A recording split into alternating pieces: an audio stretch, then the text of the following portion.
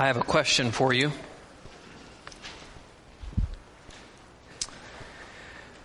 Where do you need to be to get right with God? What do you need to do? Where do you need to be? How can you position yourself such that you can get right with the Creator of the universe? There are many possible answers to that question. There's the pull yourself up by your bootstraps answer.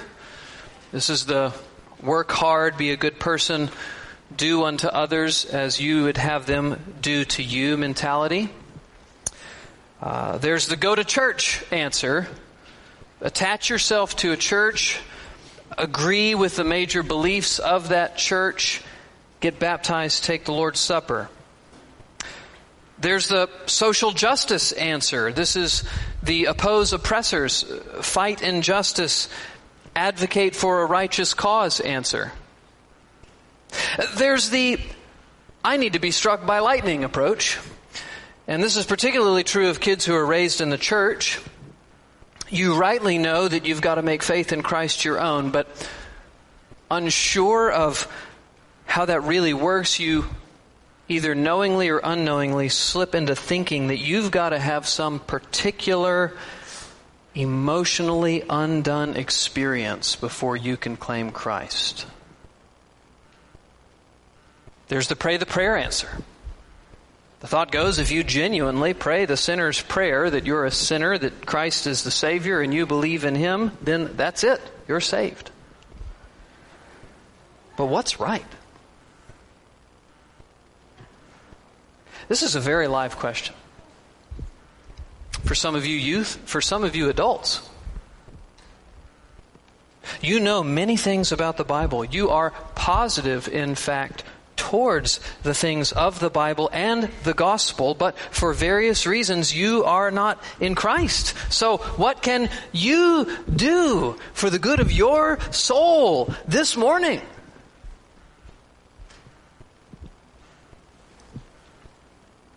Here's where you need to get.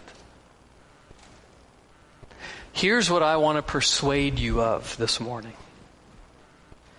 At the end of the day, you need to get to a very simple but true place where you confess that God is good and you are not. And then the question becomes, will you own that reality? Will you receive God's grace in Christ and follow Him, or will you go your own way? This is what we're going to see in our text this morning. And what we'll see is that this is actually not just a place that you come to once in order to be saved.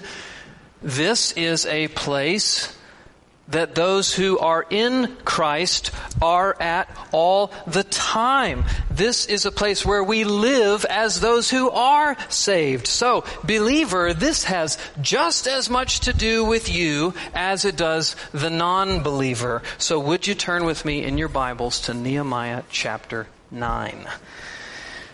Nehemiah chapter 9. That's before you get to the Proverbs and before you get to the Psalms. If you get to all of the prophets, then you've gone a hair too far. Just go back to the left. Nehemiah chapter 9. And if you remember, I want to just bring you up to speed on a bit of context. Last week, Israel read the Word of God a lot. They gathered on the first day of the 7th month. They listened to the Word read and explained for how long? Anybody remember? 6 hours. 6 hours. They gathered on the second day of that month to do the same thing again. And until that time, you got to remember, they hadn't had a lot of input from the Bible. So captivity in Babylon wasn't good for their biblical literacy. And then once they returned, they had been busy about the work of rebuilding.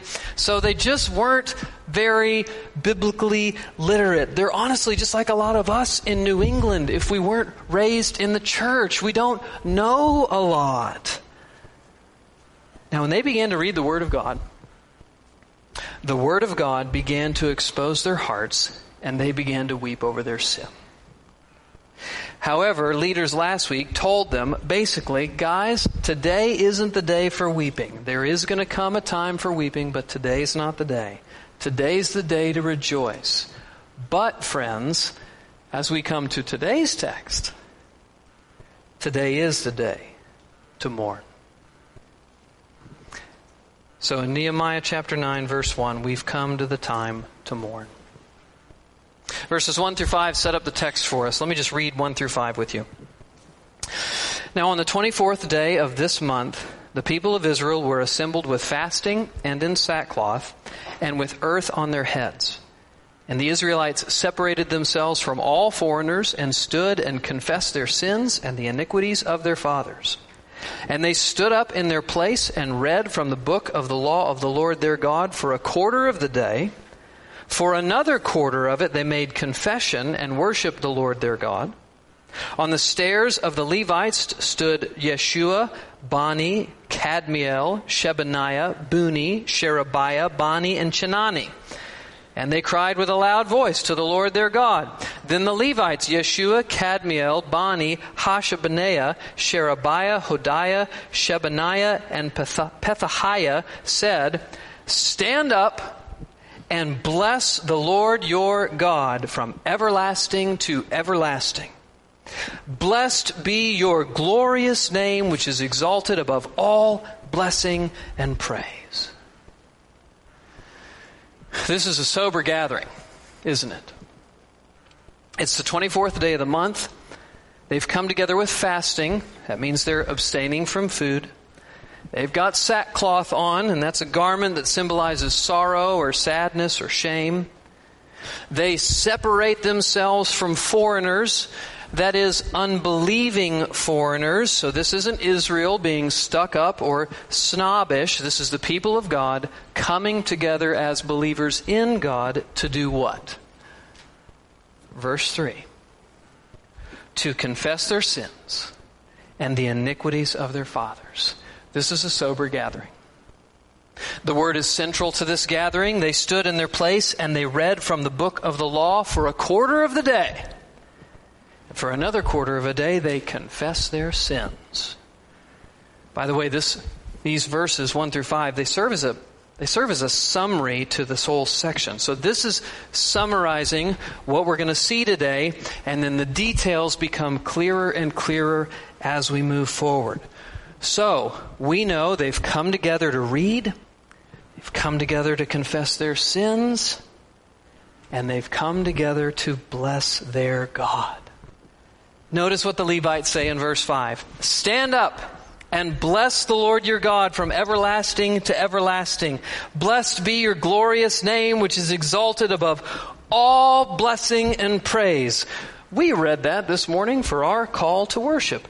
It's a pretty solid call to worship, wouldn't you say? I think the guy who picked it picked a good one. Well, the Levites are calling the people to worship. Bless God, they say. Bless Him for who He is. Bless Him for what He's done. Bless Him because He's exalted. Bless Him because He's from everlasting to everlasting. That's what they say. Bless God. And what Israel does next is exactly that. She blesses God by making a good confession. Now, when we say the word confession, I think you probably think about confessing something that you've done. That's probably how you think of the word confession. I'm going to confess something. That's actually not how I'm using the word here. I'm using it how we sometimes use it in the life of our church. So sometimes on Sunday mornings, what do we have? We have a corporate confession of faith. We confess truths we believe as a body of believers. That's what Israel's about to do. She's about to confess what she believes, and what she believes here, oh, praise God, it's good. It's good. Because she's finally at a place where she sees God rightly and herself rightly. So let's just look at this confession. I want you to pick up in verse 6. Verse 6, Nehemiah chapter 9. You are the Lord, you alone. You have made the heaven of heavens, with all their host, the earth that is on it, the seas and all that is in them, and you preserve all of them. The host of heaven worships you. You know, at some point and in some way, everybody asks big questions, right? So where did we come from? Where did the universe come from? Did anything exist before the universe existed? Where did life come from? Those are questions asked in every age of human history. In our age, we say the Big Bang. In their age, creation myths filled with gods and goddesses were the explanation of the day. But in every age, both ours and then, the true answer is just right here in verse 6. God is the creator. God made the universe. God made the heavens. God made the seas. God made life. God preserves life. God is to be worshipped. This confession starts at the very beginning. A very good place to start. It starts at the beginning of the world with God as creator. And it starts at the beginning of Israel. Look at verse 7. You are the Lord, the God who chose Abram and brought him out of the Ur of Chaldeans and gave him the name Abraham. You found his heart faithful before you. You made with him the covenant to give his offspring the land of the Canaanite, the Hittite, the Amorite, the Perizzite, the Jebusite, the Girgashite. And you have kept your promise, for you are righteous. God is not just a creator. God is covenant maker. He called Abram in Genesis 12. He called him to himself. He commanded him to walk before him. He entered into covenant with him. He promised his offspring. Who's his offspring? Israel, the goodly land of Canaan. And he has kept his promise. Why has he kept his promise? Because he's righteous.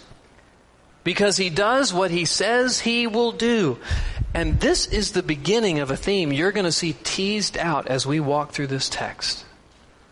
And that theme is that God is good. You know that old saying, God is good all the time, God is good? We're going to see that theme in this text. God's goodness is on like 8K high-def display. And his goodness, brothers and sisters, is in contrast, just to put it bluntly, to Israel's badness.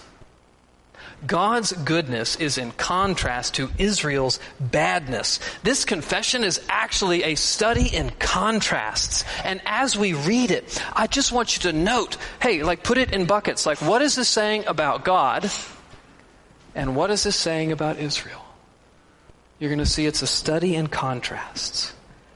And so let's look at this next section beginning in verse 9 and running through 25. And by the way, this confession is structured around all the major events in Israel's history. So we've got creation. That's a pretty big event. We've got the call of Abraham. That's really the beginning of Israel. And now we move on to the next major event in the life of Israel, which is the Exodus. Look at verse 9. And you saw the affliction of our fathers in Egypt and heard their cry at the Red Sea, and performed signs and wonders against Pharaoh and all his servants and all the people of his land. For you knew that they acted arrogantly against our fathers. And you made a name for yourself as it is this day. And you divided the sea before them, so that they went through the midst of the sea on the dry land. And you cast their pursuers into the depths as a stone into mighty waters. By a pillar of cloud you led them in the day, and by a pillar of fire in the night to light them the way in which they should go. You came down on Mount Sinai and spoke with them from heaven and gave them right rules and true laws, good statutes and commandments. And you made known to them your holy Sabbath and commanded them commandments and statutes and a law by Moses your servant. You gave them the bread from heaven for their hunger and brought water for them out of the rock for their thirst. And you told them to go in and possess the land that you had sworn to give them. Now pause. God is the actor in all of this, okay? So if you're just reading through this, this is highlighting all that God has done. Israel's really done nothing so far, except she's the passive recipient of God's goodness. But now she comes into the picture. And I want you to notice how she comes into the picture. It's not a flattering Instagram post. But they and our fathers acted presumptuously and stiffened their neck and did not obey your commandments. They refused to obey and were not mindful of the wonders that you performed among them, but they stiffened their neck and appointed a leader to return to their slavery in Egypt. This is Numbers 13, if you were with us in our series in the Torah. Numbers 13, they wouldn't take the land. The whole reason why God saved them was to bring them into the land. And at Numbers 13, at this critical juncture in their life, they refused to follow Him. They want to quit the whole thing. But you are a God ready to forgive, gracious and merciful, slow to anger and abounding in steadfast love, and did not forsake them. Even when they had made for themselves a golden calf and said, "This is your God who brought you up out of the land of Egypt," and committed great blasphemies. Now this is Exodus 32. Israel literally constructed a physical idol and ascribed to it deity. Yet, verse 19, you in your great mercies did not forsake them in the wilderness. The pillar of cloud to lead them in the way did not depart from them by day, nor the pillar of fire by night to light for them the way which they should go. You gave them your good spirit to instruct them, and did not withhold your manna from their mouth, and gave them water for their thirst. 40 years you sustained them in the wilderness, and they lacked nothing. Their clothes did not wear out, and their feet did not swell. This is incredible. Incredible forgiveness. He did not wipe them out. Incredible provision. Their clothes did not wear out. And then look what happens as the time draws near to enter Canaan in verse 22. And you gave them kingdoms and peoples and allotted to them every corner. So they took possession of the land of Sihon, king of Heshbon, and the land of Og, king of Bashan. This is at the end of Numbers. God gives them victories to boost their confidence as they are going to go in and take the land. You multiplied their children as the stars of heaven. That's one of the promises God made to Abraham, and now He's made good on that promise. And you brought them into the land that you had told their fathers to enter and possess. So the descendants went in and possessed the land. And you subdued before them the inhabitants of the land, the Canaanites. And you, God, gave them into their hand with their kings and the peoples of the land, that they might do with them as they would. And they captured fortified cities and a rich land, and took possession of houses full of all good things, cisterns already hewn, that would be wells of water, vineyards, olive orchards, and fruit trees in abundance. So they ate and were filled and became fat and delighted themselves in your great goodness. Notice again, the emphasis is on God. So God gave them kingdoms. God multiplied their children as the stars of heaven. God brought them into the land. God subdued before them the inhabitants of the land.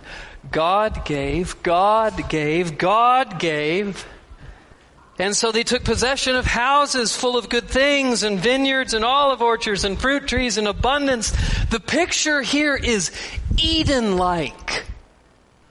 God has given them a place that is as sweet and is as wonderful as the very Garden of Eden itself.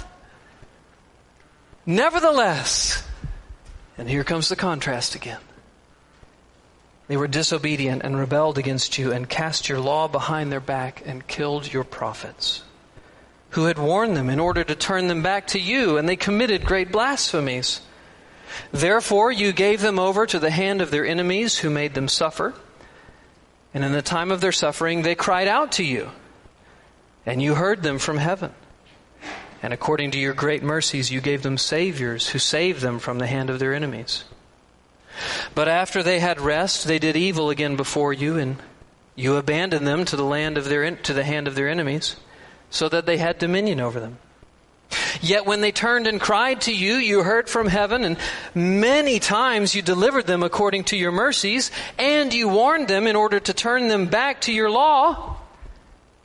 Yet they acted presumptuously and did not obey your commandments, but sinned against your rules.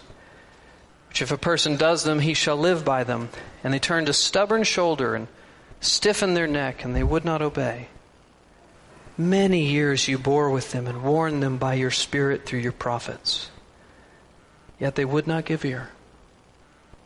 Therefore you gave them into the hand of the peoples of the lands.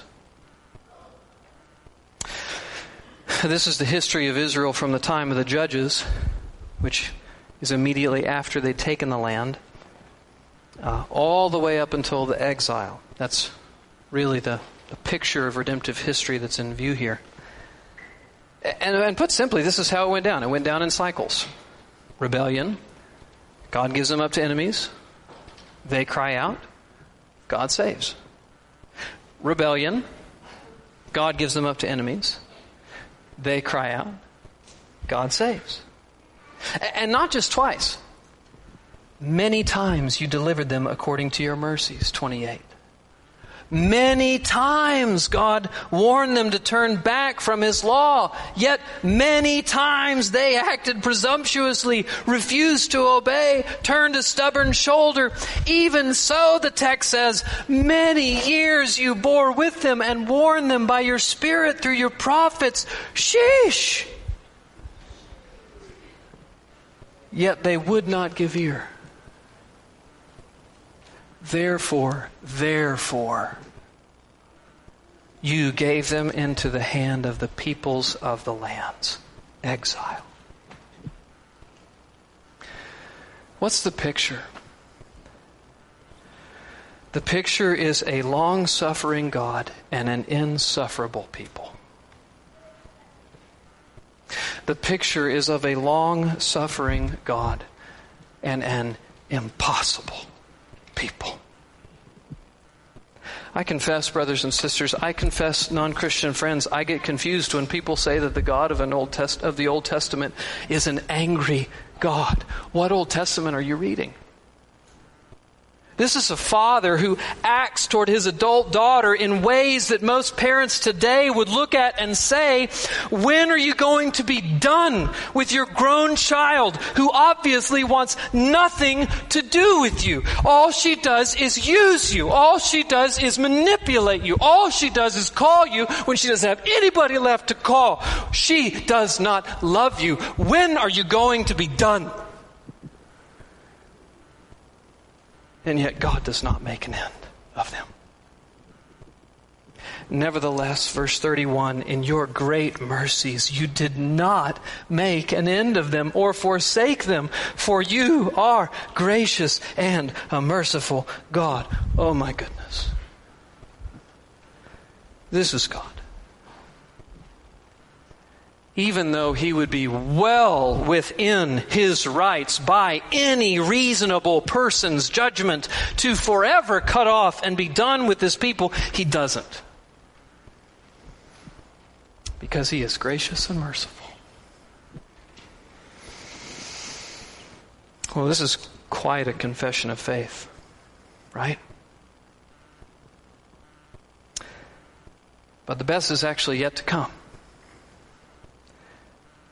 Because we're going to get to see how Israel interprets and applies these things to herself. It's one thing to look and explain your past. It's another to own up to why it is what it is. So look at verse 32. Now therefore our God, the great, the mighty, the awesome God, who keeps covenant and steadfast love. Let not all the hardship seem little to you that has come upon us, upon our kings, upon our princes, our priests, our prophets, our fathers, and all your people, since the times of the king of Assyria until this day. Yet you have been righteous in all that has come upon us, for you have acted faithfully, and we have acted wickedly. Our kings and our princes, our priests, our fathers have not kept your law or paid attention to your commandments or your warnings that you gave them. Even in their own kingdom and amid your great goodness that you gave them, and in a large and rich land that you set before them, they did not serve you or turn from their wicked works. Behold, we are slaves this day in a land that you gave to our fathers to enjoy its fruit and its good gifts. Behold, we are slaves. And its rich yield goes to the kings whom you have set over us because of our sins. They rule over our bodies and over our livestock as they please, and we are in great distress. Because of all this, we make a firm covenant in writing on a sealed document are the names of our princes, our Levites, and our priests. So just full stop. Do you know what this is? This is Israel finally owning what she has needed to own for years. This is Israel finally seeing her reality as it really is and not her own distorted version of it. Just follow me for just a second. This is so important. Verse 32, let not all the hardship seem little to you that has come upon us, upon our kings, our princes, our priests, our prophets, our fathers, and all your people since the time of the kings of Assyria. That's the exile up until this day. So this is a prayer for the Lord to take notice of them. Okay, that's what it is. Lord, take notice of our suffering. Lord, bend your ear. Lord, look down from heaven and see. See that we are slaves, they say. And they are slaves. Even now, they're slaves. Even now that they're back in the land, they're still under the rule of Assyria. If they didn't pay him tribute money, they were toast. That's verse 36. Behold, we are slaves this day in the land you gave to our fathers to enjoy its fruit and its good gifts. Behold, we are slaves, and its rich yield goes to the kings whom you set over us. But the question we've got to ask, the question they've got to ask is why? Why the hardship of the exile? Why the hardship beyond the exile? Why all the trouble? Because of her sin. Because of her sin. And praise God, that's not just our conclusion, looking from the outside, observing the text. That's actually her conclusion. Look at verse 33. This is the crux of it all. As she looks at her past, as she looks at her present, here's what she boils it down to. These are precious words. Yet you have been righteous in all that has come upon us, for you have dealt faithfully, and we have acted wickedly. That's ownership right there.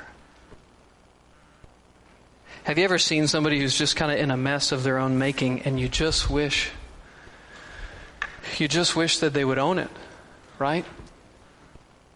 You just wish that they would own it and that they would say, hey, you know what?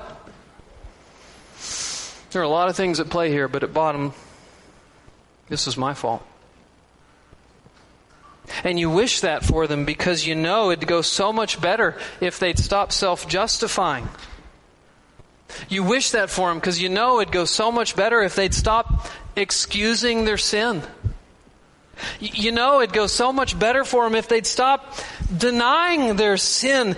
And that's why this is so refreshing to hear this from Israel. At the end of the day, they say, yet you have been righteous in all that has come upon us. For you have dealt faithfully, and we have acted wickedly. And she even keeps going. This wasn't actually just a surface level generic confession like, yeah, I've done a lot of bad things. It's my fault. You ever had somebody do that, but it doesn't seem like they're really willing to get to the specifics? She gets to the specifics. our kings, our princes, our priests, our fathers, that's everybody, have not kept your law or paid attention to your commandments and your warnings that you gave them. Even in their own kingdom and amid your great goodness that you gave them, and in the large and rich land that you set before them, they did not serve you or turn from their wicked works. Verse 36 talks about their slavery. Verse 37 explains why their slavery. Last words says, because of our sins. Oh, this is real confession here. This is Israel finally agreeing with God. You have been good. You've been good all the time, but we have been wicked. Now they're in a position to do business with God. Amen. Now they're in a position to do business with God, to enter into covenant with God. Confession comes before covenant. And we'll get to that next week. So the good news is next week. The bad news is this week. So let's apply these things to ourselves. If you're a non-Christian here this morning and you want to be saved, this text helps you.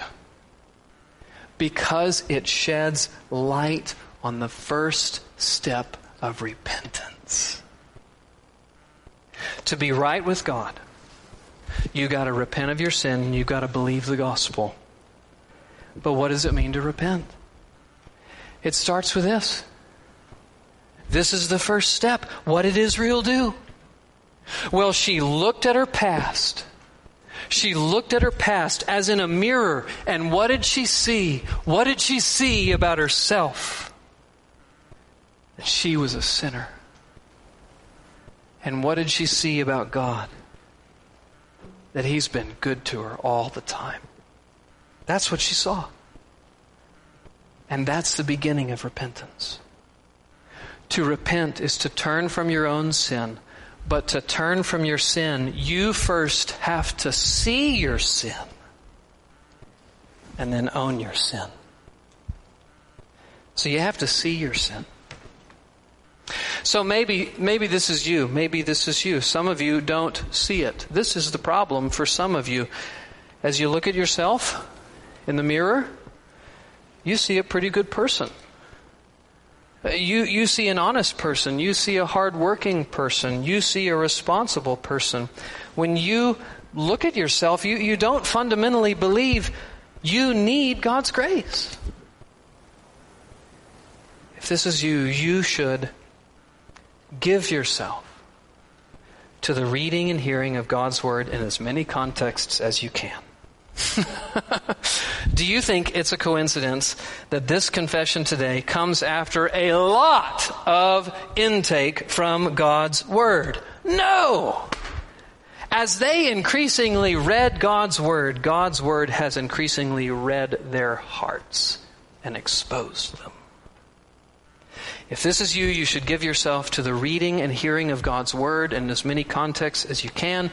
And if this is you, you should couple that with prayer. You should pray, "Oh God, as I read, as I come to church, as I talk with Christians, I know, please God, take the scales from off my eyes such that I really see you for who you are and I see myself for who I really am. Oh God, let me see myself through the accurate mirror of your Word, not the distorted mirror of my own estimation of myself." You must see your sin. That's number one. And number two, you have to own your sin. So maybe this is your problem. Maybe you see your sin, but maybe you don't want to own it. Israel, first time, praise God. If you've been with us as we've watched this debacle of a people moving through the Old Testament, but she this morning gets it right. You have been righteous in all that's come upon us, for you have acted faithfully and we wickedly. She owns it. Do you own it? Do you own it? Or do you minimize it? Or do you justify it? Or do you excuse it? Or do you redefine it? Or do you blame it on others? Whoever the nearest person is that you can establish some form of responsibility for. Friend, if you want Christ, you got to stop all that. You got to stop maneuvering to get yourself out from underneath the burden of your sin. You got to stop it. You just got to own it. That's the best thing you can do for yourself, because then you can bring the weight of that burden to Jesus Christ and you can say, take it. Oh, Jesus, take it. I come to you burdened and weighed down. Take my burden, Jesus. Take my burden. And He will. That's why He died and that's why He rose, to take upon Himself the burden and the punishment of your sin so you don't have to carry it anymore. But you got to own it first. And brothers and sisters, this isn't a place that we come to once and we move on. This is a place God intends for us to return to again and again and again. A place of honesty and ownership about our sin. I have seen believers and professing believers make a wreck of things because they don't own their sin. They minimize it. They minimize sexual sin. They minimize excessive alcohol. They minimize bitterness and unforgiveness. They justify it. Drinking a bottle of wine is the only way I can get through the night. They redefine it. I'm not angry. I'm just disappointed and frustrated. I'm not enslaved. I'm just struggling. I'm not in sin. This is a disease. They blame it on others. Well, if my spouse would just, if my kids would just, if my work would just. Brothers and sisters, just be honest with yourself today. Just be honest. Is there business that you need to do with God? Is there sin that you're ignoring, redefining, excusing? Put an end to that. Put an end to that this morning. Stop hiding. Stop lying. Stop evading. Bring it to the light of Jesus Christ. You've already been exposed as a wicked sinner. There's no need to keep hiding it. Bring it to the light. Confess it. And the floodgates of God's mercy and grace through Jesus Christ will overwhelm you with refreshment and forgiveness and power for change. This is the only way to live as a Christian. If we confess our sins, He is faithful and just to forgive us of our sins and to cleanse us from all unrighteousness. If we say we have no sins, we make Him a liar, and His truth is not in us. Come to the cross of Jesus Christ afresh this morning and allow yourself to be exposed. You already have been exposed. bring it to Him, confess it, and be honest, and you may need to talk to others about it. And receive the grace and mercy of Jesus Christ for forgiveness and change. Let's pray.